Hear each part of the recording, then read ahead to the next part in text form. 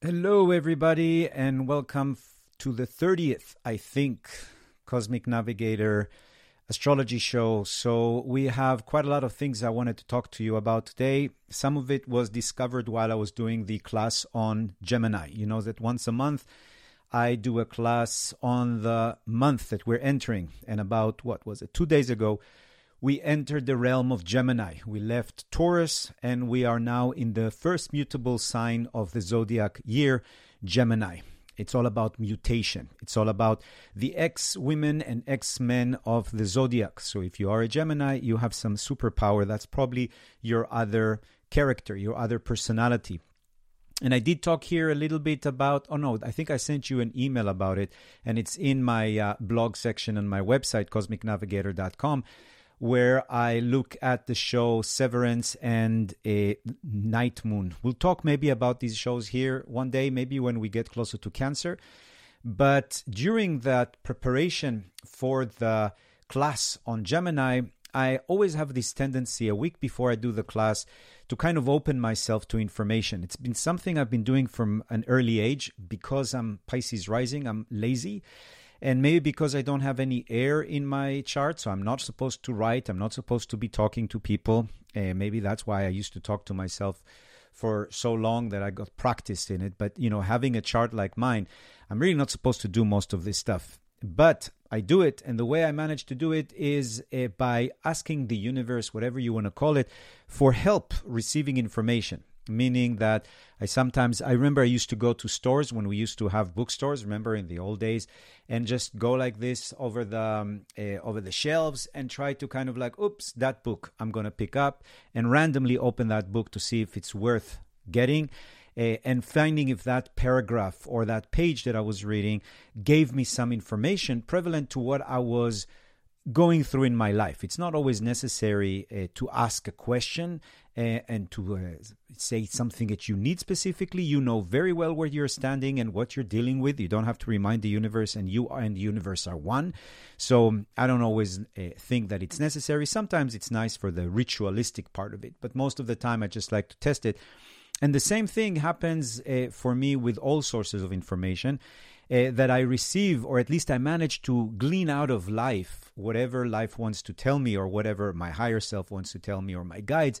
And this week, preparing for the Gemini class, something interesting happened to me. I was listening to this lecture about the Homo erectus, which is something that I've always been fascinated with, how we began our life, our first stages of evolution, and how we managed to get to Homo sapiens 2.0, the Homo sapiens sapiens, and how it still affects our life. So I will share with you some of my thoughts that I received for Gemini and how I put it in reference with astrology. So it makes sense to put anthropology and astrology together. So that's what I wanted to start off with you. And for those of you who are in New York, in 2 days, with the help of the good Lord and His Lady, I will be in your realm around you. So if you are interested, I'm going to do actually a class on the power of the name in Manhattan.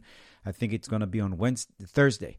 And then the week after, I'm going to be in Omega. And in October, I'm also going to be between October 14 to 16 in Omega, doing a weekend on how to interpret your chart. So you can join the ranks of people like Kepler and Jung and Galileo and Newton, all these people who looked at the connection between the above and the below. So let's start with our little look at what was going on this week, because as you know, we are still in eclipse season. It's almost done until at least October, but like I said, we're going to be influenced by the eclipses for a while. Usually the eclipse stories take about 6 months to tell, basically until the next season. So what was going on is, if you remember, last Sunday was pretty intense weekend in the eclipse, which is we said that it's a south node eclipse, meaning that it's a little bit heavier, it's a little bit about more releasing, and sometimes even the opposite sign of the moon is not as powerful. So this weekend we had the eclipse in Scorpio. Just to remind you, Scorpio is the sign of the underworld. It's the sign that is ruled by Mars, the god of war. It also is the the archetype, that tarot card is associated with death. And at least here in the United States, I'm sure that in Ukraine and other places it was much worse.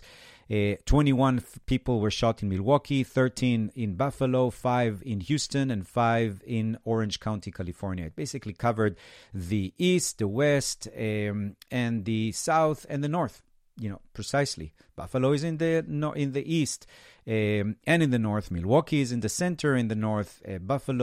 Houston is in the south and in the center, and Orange County, California is in the west. It literally, the 4 directions were part of this drama. And again, the eclipse does make people crazy. The eclipse is, especially the full moon, and especially the one in Scorpio that transforms everybody temporary or forever into some kind of a werewolf. Remember, the full moon and the archetype of the moon, especially when it's full, it's very instinctual. It's very animalistic. We sometimes behave in a way that later on we regret. That's why in all the stories, the werewolves were supposed to be tied with silver cords, because silver is associated with the moon, or be killed or shot by a bullet of silver. The silver bullet, it's even an expression. So that was our eclipse. And of course, it was also influenced by the Mercury retrograde.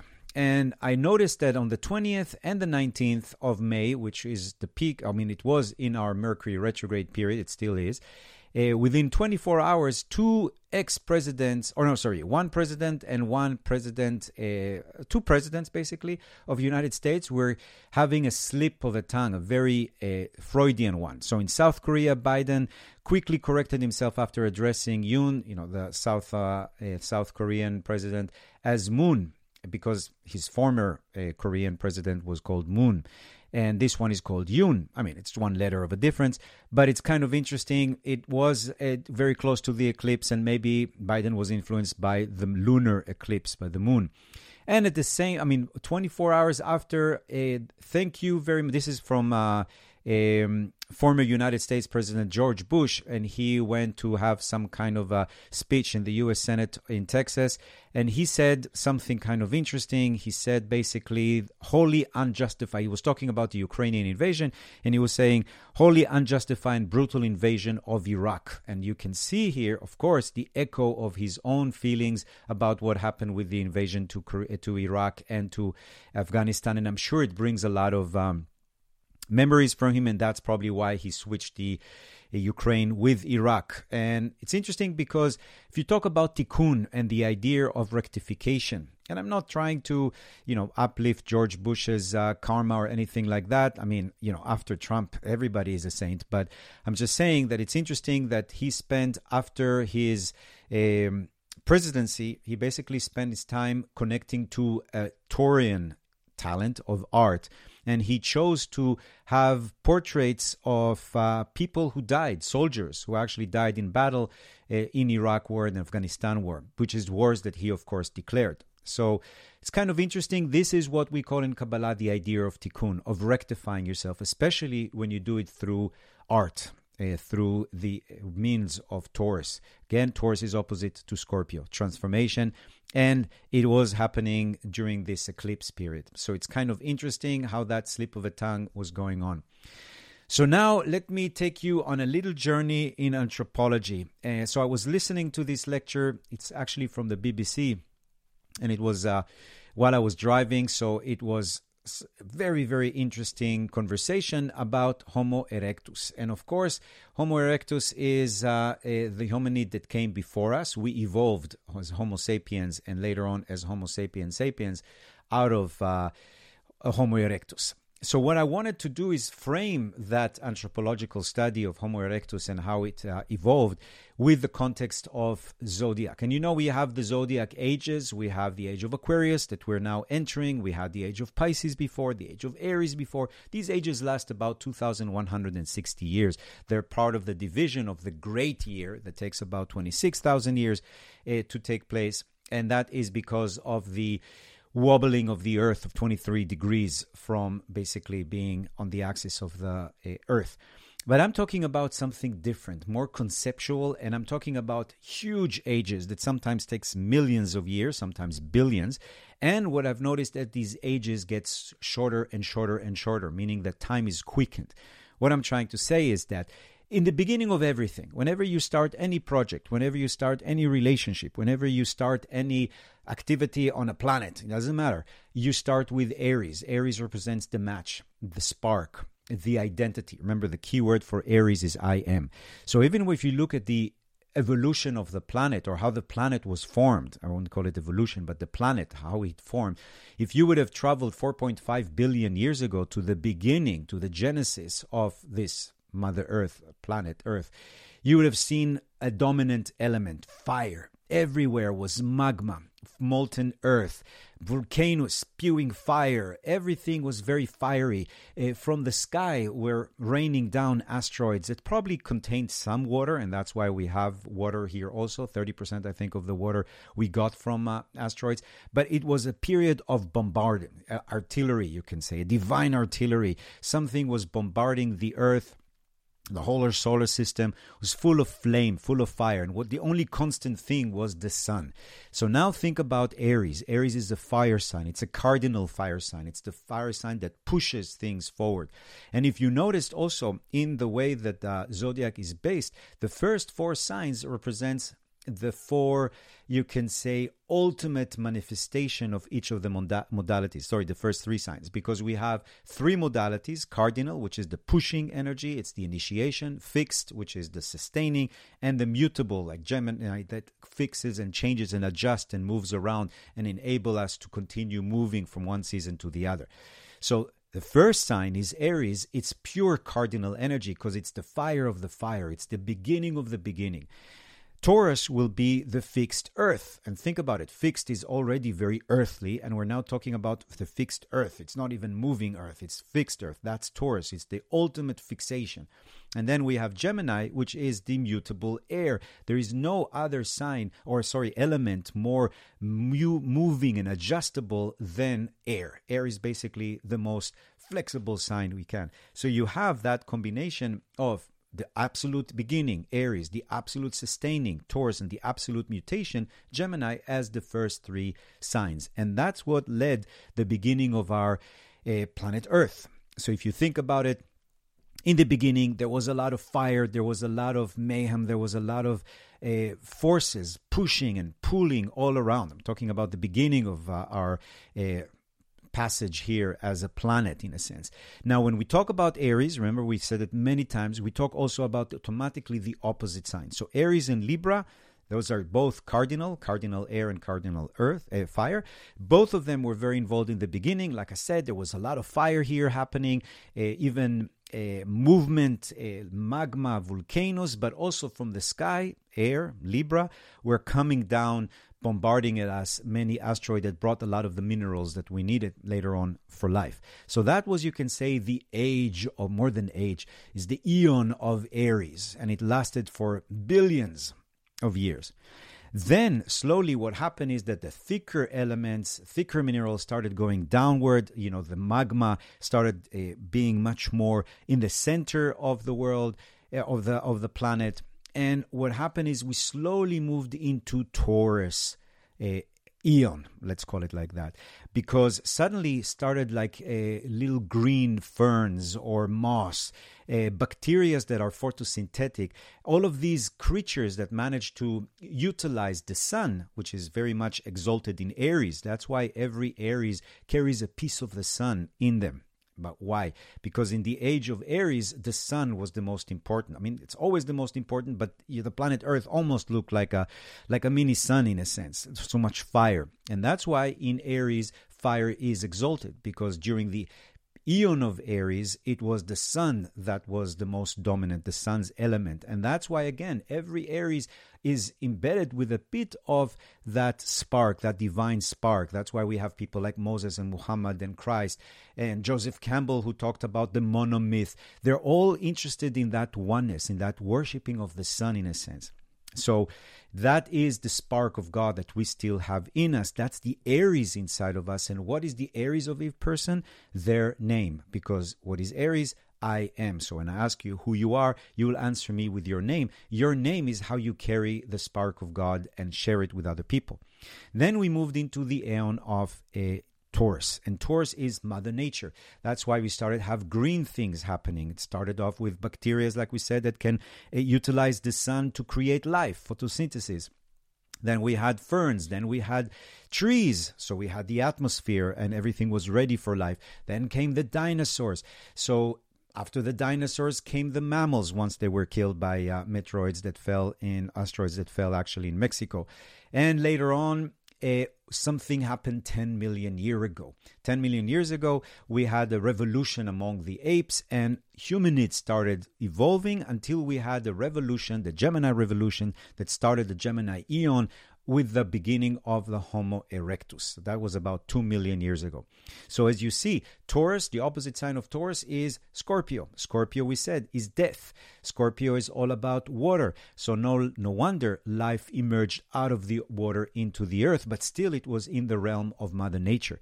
So you see that how the elements work together in these eons. So it's not a regular eon, it's an eon that is combining an axis or a kind of a connection between two opposing signs. So Taurus is life, but Scorpio is death. Why did Scorpio not come before? Because there was nobody to kill, right? There's no life, so therefore there could be no death. During the era of Aries, or the eon of Aries, we didn't have life. Therefore, there was no need for Scorpio, that is representing death and reincarnation.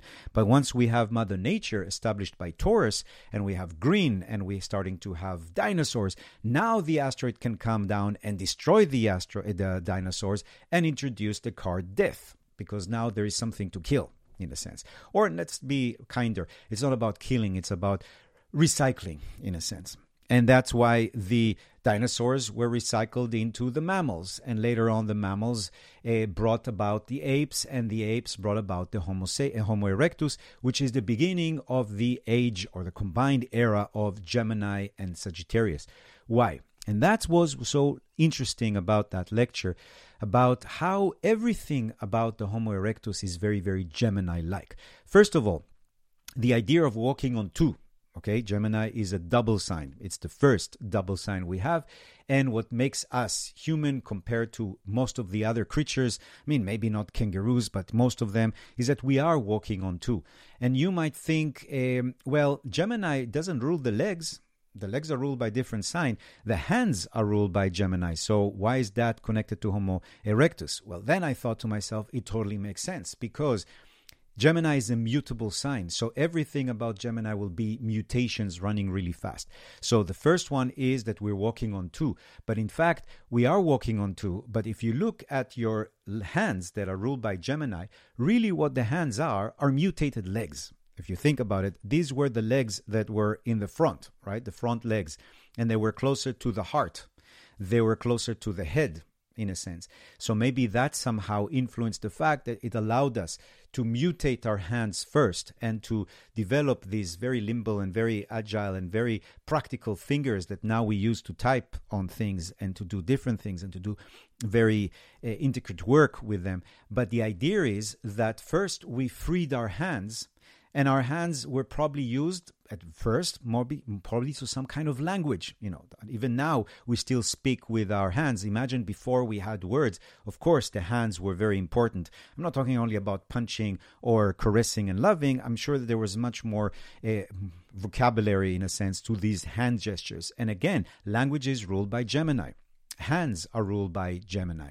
Not only that, what made the Homo erectus so successful, and think about it, it's 2 million years that they had to run for 2 million years. We're here only for 60, 70,000. Our Homo sapiens were 300,000. I mean, that's nothing. They were here for 2 million years and they survived very, very well. Not only that, within 200,000 years from their evolution, they already reached Georgia, meaning that they were very avid walkers, runners, and that's where Sagittarius come in. Gemini is, yes, walking on two, developing your brain, language. Sagittarius is traveling beyond your country. Well, the countries for the early humanids were Ethiopia, Eastern Africa. Suddenly you see them reaching Georgia within 200,000 years, and later on being discovered in the 19th centuries in Java, all the way to the other side of Asia. They covered all of Asia. So they were definitely Sagittarian in nature, in the sense that they were basically moving and traveling. The exodus, the movement of the people, that come from Sagittarius. And also we suspect that they developed some form of religious practice and wisdom, which is ruled by Sagittarius as well. So again, if we talk about the Homo erectus, what happened with them is that their brain grew 80% more than the rest of the humanids before them. Like, this is a mega upgrade and an update. But the brain takes about 20% of our energy, so we need to feed it a lot. And it was worthwhile, the Homo erectus, to have this big brain that caused also a lot of women to die in birth, or females of Homo erectus to die in birthing. But despite that, evolution supported that, because what happened with the Homo erectus is that they started eating everything. They were so mutable, so adjustable, because that's what mutable signs are. They're very adjustable, that they ate everything. They ate meat, they ate fish, they ate plants, and they discovered fire. And with the fire, they were able to cook things. And because they cook things, they could bring the energy much more from that. Therefore, they didn't have to have these big bellies and lie there for hours and hours of siestas to be able to process it. They were very much up and coming, very, very much curious, very hyper in a sense. Not only that, the area in the body that is ruled by Gemini, we said it's the hand, but it's also the lungs. And what they discovered about Homo erectus is that their ability to compete with the other hunters like wolves, or other predators at that time as hunters, is because of their lungs capacity. They were able to run really long distances. Now, because they started to develop more glands, sweat glands, and they got rid of their fur, they were not so much subject to heat. Heat is the biggest issues that predators have, because if they run after a prey, eventually they have to stop. They can't run that long. Animals develop the way of panting with their tongues to get like some cool. We don't need that, because we have other means to deal with it, which were evolved into the Homo erectus, this amazing creature that we also came from. So again, the ability to run is very much Gemini. The ability to develop lungs, Gemini. The nervous system growing, the brain growing, that's all Gemini. Language was developed. Yes, that's Gemini as well. And the ability to travel around, that was very much Sagittarius. Now, something interesting happened around that time, because right at the time that, or just before the Homo erectus evolved, what was going on in Africa specifically is a lot of climate change that was probably due to geological shifts that caused the Rift Valley to appear. The Rift Valley starts in Ethiopia, goes all the way up through what we call the Red Sea, or the Sea of Reeds. It goes up through the Dead Sea, the Sea of Galilee, all the way up to Syria and Turkey. All that area is interesting because that was the path that the Homo erectus was walking. But if you think about it, that path also contains, gave birth to Mecca, where the Quran came, to Sinai, where the Torah came, to Sea of Galilee, where Jesus walked on it. So all of the major Abrahamic religions were following the path, in a sense, of the Homo erectus. Again, the written word is ruled by Gemini. Sagittarius is religion. And what happened with what they suspect that was going on then, why we evolved into the Homo erectus, is because the flat areas of jungles that were there before, very similar to the Amazon, they're constant. Nothing changes. Think about the Amazon. It's been there for like 60 million years, the same. Flat jungles. Okay, now it's changing because of us. But before that, it was the same. What happened in Africa at that time, East Africa, was also the same way. Jungles and flat. But because the earth started shaking, it's almost as if Gaia said, okay, guys, get up, wake up. We need to get some mutation here. We need to get some evolution. We can't be like this for 60 million years. I'm bored to death. So what happened is that the earthquake created these great mountains, 4 kilometers high, 12,000 feet high. They started creating almost like path, and the rivers there changed into lakes. And lakes are very fickle. They kind of go in, go out. They get big, they small. And what happened is that they probably started pushing these Homo erectuses to the north. And they followed this green path from East Africa to the Levant, which is Israel today, Lebanon, and up to Asia. So it's fascinating how nature conspired to give us a kick in evolution and how it evolves according to the zodiac. And then I thought, okay, so where is Cancer? What's happening with Cancer? And what happened is, Homo sapien sapien. So about 300, 400,000 years ago, we have the first indication of Homo sapiens. They're kind of better model of the Homo erectus, a little bit smarter, a little bit more agile. But researchers now are showing that around 70,000 years ago, we had what is called Homo sapiens sapien, the second version of Homo sapiens, maybe a little tweak and a little bit more sophisticated. And they wondered what happened around that time and why is Homo sapien evolving out of Homo erectus. And here we have Cancer. Cancer and Capricorn is moving into the scene. Why? Because the theory now, and that's kind of fascinating, is that the testosterone level started going down.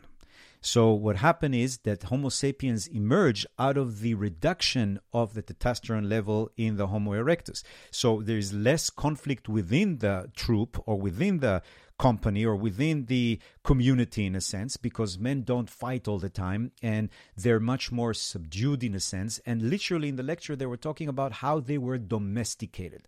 So the less testosterone makes you more domesticated. Now, some of you have done the class with me about the mythology of gender, and I talk about how we have research now that shows that actually men who have less testosterone in them are better fathers, better lovers, and better family people. Because men who have a lot of testosterone are always on a hunt, always moving from one woman to the other, hyperactive, can't really stand still, and cause a lot of trouble, and usually die even in earlier age because they're just like constantly on fire, right? So lowering the testosterone definitely makes you more Concernian. You suddenly want to be a father. You suddenly want to be monogamous. You suddenly are more chilled. You're not fighting with your neighbors and everybody around you all the time. So that's what happened, and that's how Homo sapiens evolved. So there's less conflict within the men inside of the troop. That's why the troops can be bigger and bigger and bigger, and therefore be able to eventually come to the top of the food chain. So the fact that Cancer and Capricorn kicked in, Capricorn is more about the establishment of order and community. We have Cancer gives us the domestication. And think about it, about 15,000 years ago, 10,000 years ago, we started domesticating pigs and dogs and plants, and later on having cities. So that was the age of Cancer and Capricorn. And then what I thought about maybe... about probably 2,000 years ago or even less, we started having the age of Leo and Aquarius, in that sense that we are having now kingdoms. So it's no longer domesticating our troops or our let's say, tribes or clans. Suddenly we're moving into the era of, or the age of, settling into countries, into nations, into empires. That's very much Leo energy. That is also supported by Aquarius, the opposite sign, which led us eventually to big cities, big countries. Aquarius is all about communities. It's all about the technology. It's all about governments. And we have that kicking in, and we're still in that age, the age of Aquarius, which is the age that has to do with countries, corporation, organizations, the age of revolution, the scientific revolution, the industrial revolution. That's all Aquarius and Leo mix. And now we are still in that age, of course. What would be the next stage? And that's, of course, the lecture didn't talk about that. It didn't talk about astrology in general. I'm just adding it so it can give you the reference. But the interesting thing is that the next stage will be Virgo and Pisces. Pisces is, of course, enlightenment. So that's great. If we can get there, that's amazing. What is Virgo? And then I thought about Virgo as the sign of work, right? And think about the word robota, which is forced labor in Czech. It's actually from a book written in 1920s about artificial intelligence, the first indication of cyborgs and all that. So that's why we call robots robots. It's named after robota, which again, in Czech or in Slavic languages, has to do with forced labor. So we are moving into the age of AI, the age of service. We're creating machines to serve us. Even what I'm doing now, my phone is serving me right now. My computer is serving me right now, so I can reach you guys. Your computers are serving you. They're forced to serve it. It's not like I woke up in the morning and ask my computer, hey, do you mind if we do a class today about crazy Homo erectus transforming into Homo sapiens, and he would say, no, I don't want to talk about it. Okay, sorry, we'll have to cancel the class. They're forced into labor. That's precisely the energy of Virgo. And as we have more and more machine working for us, maybe what we will be much more open to is to focus on Pisces, which is imagination, which is anything to do with mysticism, poetry, movement, extra dimensions. Maybe that's why we're so fascinated now with the zeitgeist of extra dimension, multiverses, mysticism kicking in so strongly right now. Modern physics is very much influenced by that border between Aquarius, which is technology, and Pisces, which is mysticism. So maybe we are moving without even noticing into the age of Virgo and Pisces, or the era of Virgo and Pisces. And then when we finish that, we will have to decide what's next, because we're going to be done with the cycle that started 4.5 billion years ago. But like I said, you see that in the beginning, the ages are billions of years, then the ages are millions of years, then they become thousands of years, and now it's probably going to be reduced to decades or centuries.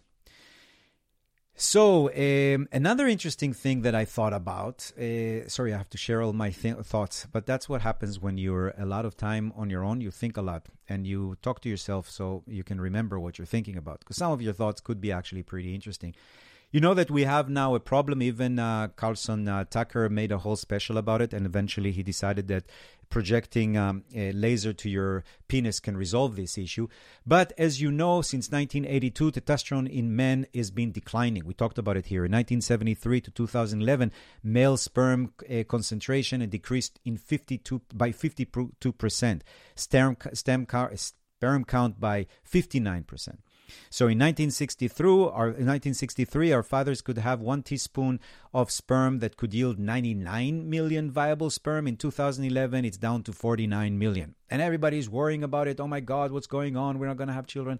I ain't worried so much, because now that I understood that from Homo erectus to Homo sapien, we had to reduce our testosterone level. Maybe, who knows, we are now preparing for another reduction of testosterone, because there may be less shooting out there, maybe less crazy racist out there, maybe less people who are totally confused about what they are and what they need to do. Maybe the whole macho doctrine is going to fall down a little bit, and we can have the Homo sapien, super sapien, which will be more tolerant to other people and more accepting other people, and not mind who they love and what they love, and if they're black or if they're white or if they're pink. So maybe that's what we need, another reduction of testosterone. And it's not as much a catastrophe as it seems, because maybe that is our next stage of evolution. And maybe that's also the same thing that happened in the period of the Homo erectus, when some of the Homo erectus men would saying, hey, your penis is not erected. I guess you're not Homo erectus. Go away from here. And that was the beginning of Homo sapiens sapiens, that with all due respect to Homo erectus, we took over with our less testosterone. So maybe the same thing will happen in the future. And maybe this is what we're doing now, is kind of moving into the direction of Homo sapiens sapien, as in Homo sapien 3.0. Maybe I'm just being optimistic. But that also led me to think a little bit about quantum computing. Sorry, I had a lot of thoughts this week. So I was listening to another lecture about quantum computing. We talked about it a little bit here. What makes the qubits more interesting than the bits? Bits, of course, are 0 or 1. You know that all of your computers, with all due respect, they only speak they have 2 letters, 0 and 1, and all these combination of 0 1, which basically is a closed circle and open circuit, that can help us transmit any information that we want, audio, video, etc. That's 0 and 1. But what quantum computing does, it's every qubit can be a 0, can be a 1. So they're basically in what is called a superposition. Superposition is another word to say all position. It's like the wave of probability. It basically could be whatever it wants until you decide what it wants, or until you absorb what it is, and then it is stuck in the thing that you have defined it, or the thing that you have decided for it to be. But it's neither 0 nor 1. It's basically I-binary, or it's binary fluid. And I thought about, we've been 100 years developing quantum computing, and now quantum computing are getting to the next level, basically. And at the same time, we're seeing in our own society 2.5% I think it's 1% or 2% that perceive themselves as transgender, and people are saying, oh, it's because it's popular. No, it's because it's a trend. They're not really. Well, research just came out that only 2.5% of people that have converted or changed their gender regret it, because a lot of people are saying that we shouldn't trust what the kids are saying. It's just a trend. It's just fashionable. They'll regret it later on. Who knows? Maybe they will. But according to the studies we have now, it is about 2.5 that regret their transition. But I think that one of the reasons why this is happening more and more is because we're getting more and more accepting that the difference between masculine and feminine is not as much as we thought. Yes, there is a difference. A man is a man, a woman is a woman, but there's always going to be the middle path. There's always going to be the messengers. There's always going to be the people that have both of them, and we should just accept it, especially as our computers, which are created in our own image, are starting to show us that that's the future. The future of computing is definitely qubits. And of course, we will keep on having always binary computers. The binary computers are necessary for things that we're doing right now. But to calculate really complicated formulas or complicated equations, complicated calculation, we will need the quantum mechanics or quantum computing, because they do it much, much, much, much, much faster. And maybe as above, so below, as within, so with us, without. We have the same thing. God created us in His own image. We're creating the computer in our own image. And if we're changing the kind of computers we're doing now into qubits, which is basically much more of a superposition, we should be open also to know that it is also going to manifest among our kids. And it's not necessarily only a trend. It is the zeitgeist. It is the spirit of the time. So, now, after we went through all of that, the last thing I wanted to show you, actually, this one is kind of interesting. The Mercury cycles, because what happened yesterday and a little bit today is that the Sun and Mercury are one on top of each other. It's called a conjunction. A conjunction means the two planets are coming together and the result is different. It's like a gestalt. So if the Sun is self-expression, Mercury is communication, networking, putting things together.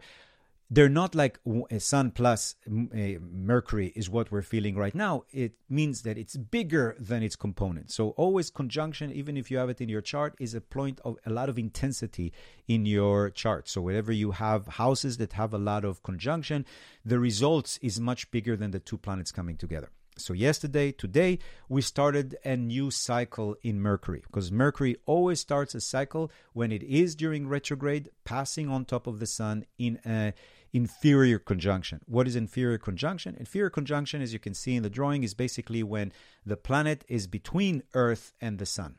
So we're sitting here on the Earth. We see this is going to be Mercury. I'm the Earth. This is Mercury, and you're the Sun. So you see, I'm right here. I'm talking into the mic, which is what I should do. If I am the Earth, I'm communicating with Mercury to the Sun, and you are the Sun. So this is an inferior conjunction. The superior conjunction will be that Mercury is going to be beyond the Sun, and I still can see the Sun and Mercury together from planet Earth, but it's also considered to be a superior conjunction. It's happening beyond the Sun. And that's true about any planet in the solar system, superior or inferior.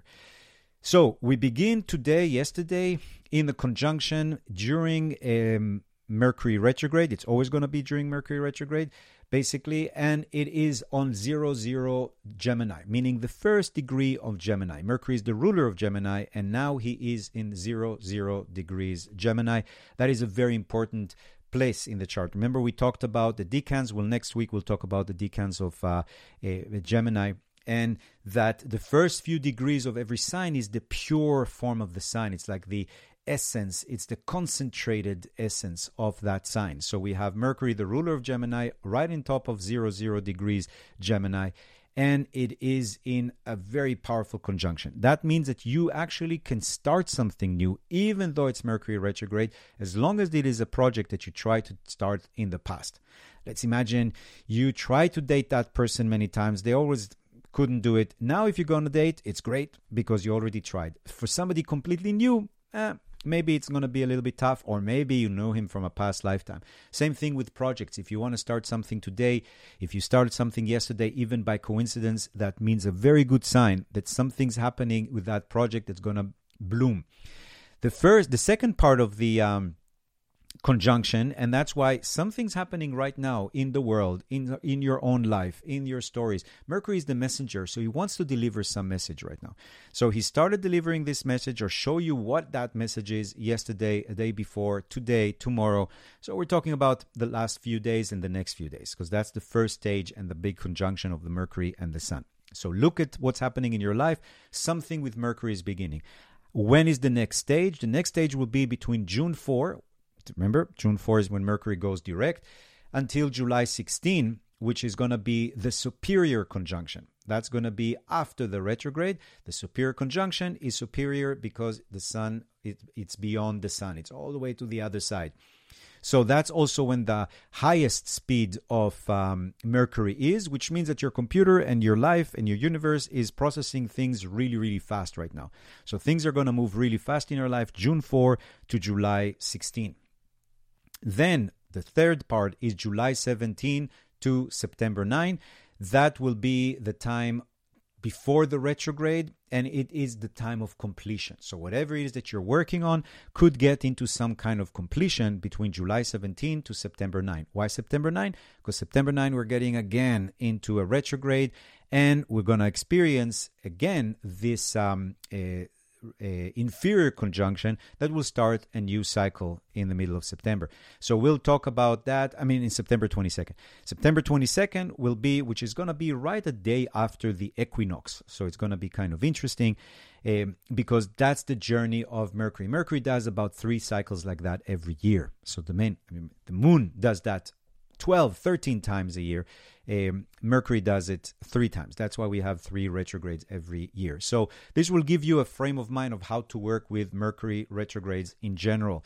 That will be a good way for you to think about Mercury retrograde.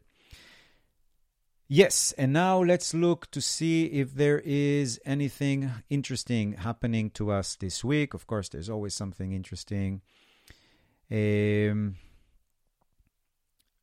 Let's see. Yes, it's this one. So, what is going on? Now we have the moon on top of Saturn. Today is May 22nd, 2022. Saturn is on top of the moon. It's a little bit more emotional, a little bit harder to start the car today in the morning. It's kind of, you have something pretty interesting happening today because Saturn is on top of the moon, on top of Vesta. And Vesta is about to change sign into Pisces. So that's going to be actually not too bad because Vesta represents very traditional energy. Saturn is very traditional energy. So the moon on top of Saturn, on top of Vesta, is just a little bit too relying on the past, too heavy on the past, which is not comfortable for Aquarius, which is the sign of the future. So we definitely are waiting for the moon to move into Pisces along with Vesta. That's happening even today because then they're going to join Neptune and Mars, who are also in Pisces. You see, Mercury retrograde, 0 degrees Gemini. The Sun, 1 degree Gemini, which means that we're on the second day of Gemini right now. And today also, Venus is moving further away from Chiron. So if you had any kind of wounds and challenges in relationships, they're going to start getting easier and easier this week. So tomorrow, on Monday, May 23rd, we have a Mercury retrograding into Taurus. And that's going to be like that for until the end of the retrograde, basically. Mercury doesn't like to be in Taurus so much. So today is the last day when Mercury is in Gemini, which is actually easier to handle when Mercury is retrograde.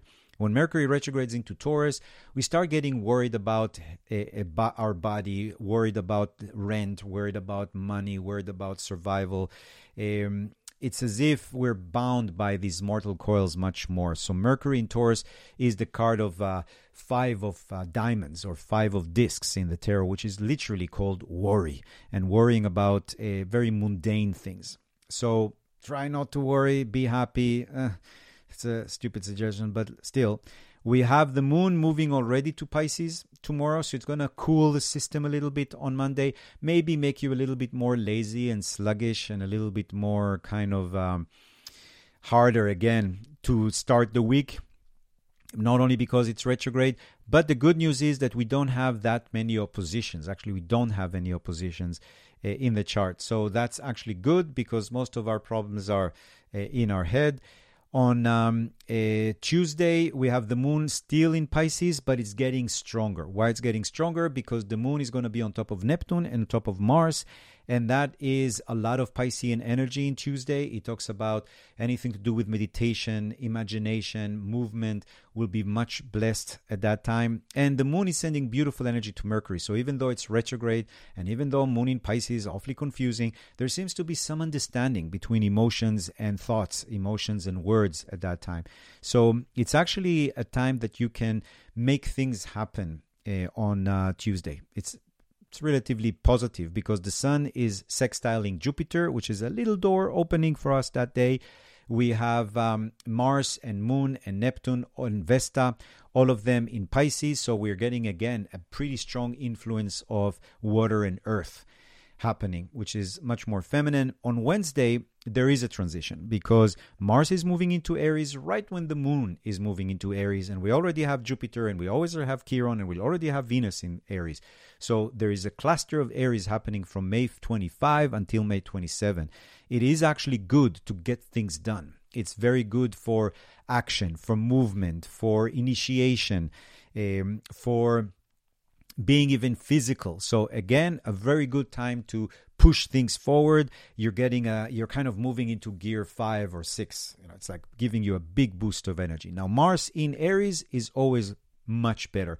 I mean, it's going to create a little bit more aggression. I mean, if we talked about the testosterone level, it's going a little bit higher through the zodiac now because the masculine energy is getting enhanced. We have Gemini, which is androgynous, but we have 40% of the chart in Aries. That's a lot.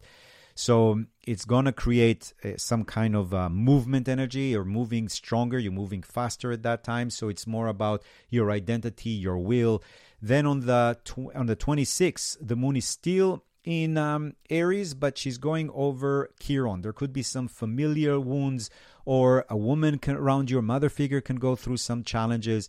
So just pay a little bit more attention to family around Thursday. And it's an energy that, again, continues that flow of fire. We're going to have a lot of that fire energy going on. Even when the moon is going to leave Aries, which is going to be on Friday, Saturday, we're still going to have a lot of emphasis in Aries because of the Mars, Jupiter, Chiron, and Venus being in Aries for a while. So on Friday, the moon is moving into Taurus, which is great because Friday is ruled by Venus and it's all about beauty and design and colors. And the moon is going to be exalted in Taurus. So we're having a little shift towards Taurus because the moon is moving into Taurus and Venus is going to follow into Taurus very soon. And that way, in Saturday, Sunday next week, we're going to have Venus in Taurus, moon in Taurus, Minerva in Taurus, Uranus in Taurus, the North Node in Taurus, and Mercury in Taurus. So this week we kind of have the movement, the creation of the Earth we talked about. Wednesday, Thursday, we can say is more Aries oriented, and then it's shifting into Taurus. And really, big time Aries, big time Taurus. And even when Taurus is big time, it still has a lot of emphasis in Aries. So Aries, Taurus is very much the theme of this week. And indeed, on the Saturday, we're going to have the moon conjunct Uranus happening once a month. But this year, we're going to also have Minerva there, the goddess of wisdom. So it's interesting because Minerva is Athena. Athena was the goddess of embroideries, of crafts. Taurus is very much about your talents and about art and design. So this weekend is a great time to do some art and craft with your kids or with yourself or with your lover, to do something that connects to the 5 senses, whether it's cooking or designing. Anything to do with even finance can be pretty good because of the moon in Taurus. The only thing is that the moon on top of Uranus always causes ups and downs. But again, look at how many planets we have only in Taurus and Aries. We have Mars, Jupiter, Chiron, Venus, Minerva, the moon, Uranus, the North Node, Mercury, all of them in Taurus and Aries. It's only 2 signs, and we have practically 70% of the chart. And if we look the day after, in Sunday of next week, we're going to have the movement to Taurus. We're going to have Venus in Taurus, Minerva in Taurus, Uranus in Taurus, North Node in Taurus, Moon in Taurus, and Mercury in Taurus. And because this year we are supposed to learn how to handle the archetype of Taurus, because the North Node is in Taurus until July 2023, it's great to have that help. It's almost as if Taurus is sending us a lot of teachers of Taurus of different types to help us connect to that archetype. And Mercury retrograde in Taurus can bring about all the way from, I told you, May 23rd until, let's say, when it moves into, I think it's the 13th of June that Mercury is going to move back into Gemini after it goes direct. It is a period where old talents, even from past lifetimes, old ways of making money, memories of how to make money from past lifetime can return. Because Mercury retrograde is very good for synchronicities, coincidences. That's why I could get all that information about Homo erectus. Why? Because Mercury retrograde helps us go back, whether it's back in time or back into past lives. Maybe I started getting memories from past lifetime of being Homo erectus, So the idea is that Mercury retrograde, a lot of time, any planet retrograde, takes us back into past lifetimes, retrieving things or past in this life or into your unconscious or into your subconscious to bring things out and to help you manifest them. So that's what's going to happen to us this week. Make the best of it. Let's see if there's any questions or statements. Could the decrease... Wait. What? It jumped. Sorry. Could the drop of in testosterone is in line with the invention of plastic, which leaches? Yeah. Of course, that we talked about it here, that we have a few substances that are secreted from plastic that are causing this phenomena to happen, the reduction of testosterone. And most of these companies are basically supported by the very same people that later on go against trans people or against even women in general. You know how they say first they came after the Romanis, and I'm not a Romani, so I didn't do anything. And then they came after the Jews, and it didn't. So first they usually come after the women, and then they come after the gays, and then they come after the trans, and eventually they come after everybody. So yes, it's kind of interesting that the same companies and the same supporters of these people that lobby are the reasons why we're reducing testosterone. And then they go ahead and do some special with Fox News about it. Could the decrease of the testosterone tie into rebalancing the sacred feminine?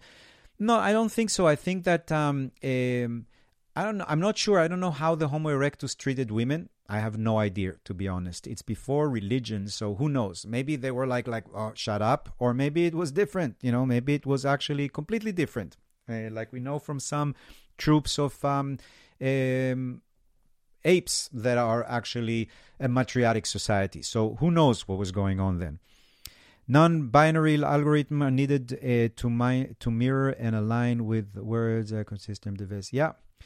Restarted writing my book. That's great. If you could write a book or restart a project you've done before, definitely. Is it good to deal with financial contracts, loans that are stuck? Yes, because I've noticed a lot of time what happened is that during Mercury retrograde, it's good to refinance. It's good to do anything with the word RE before. A good break away from cycles, definitely. Any cycles, great. Born with Mercury retrograde in Taurus, lesson. Mercury retrograde in Taurus, you're just used to it. It doesn't mean that it's easier. It's almost like I always give the example. Let's say you're born in London and you're used to rain, and you move to LA because you're sick and tired of the rain, and it's raining. I mean, you can say, I was born in London. Is the rain going to be less affecting on you? You're going to get wet the same way. The only thing is you're not going to make a big deal of it, and you're going to go to work when it's raining, even though here in LA, nobody leaves the house if it rains. Do you know what I mean? So it's not like you're not going to be affected, but you have a thicker skin, let's say that. So thank you very much for being part of this journey to 10 million years ago, and then to 2 million years ago, and then to 300,000 million years ago, and then to 70 million years ago, and then to your date of birth in this lifetime. And I would like to say goodbye to everybody, waving and making pictures of, making gestures of birds and so forth, and kisses. Thanks a lot for joining us in the Cosmic Navigator Astrology Show. And I did post another blog. I think most of you get it already. I think it is about the dates for June 2021. For those of you who I'm about to see in New York or in Omega, thanks a lot. I will again post the dates of the classes that I'm leading, and the one in Cancer is going to be right on the solstice. So right on the solstice on June 21st, we'll have the traditional class on Cancer, the sign of compassion and unconditional love. And until then, see you somewhere. Thanks a lot.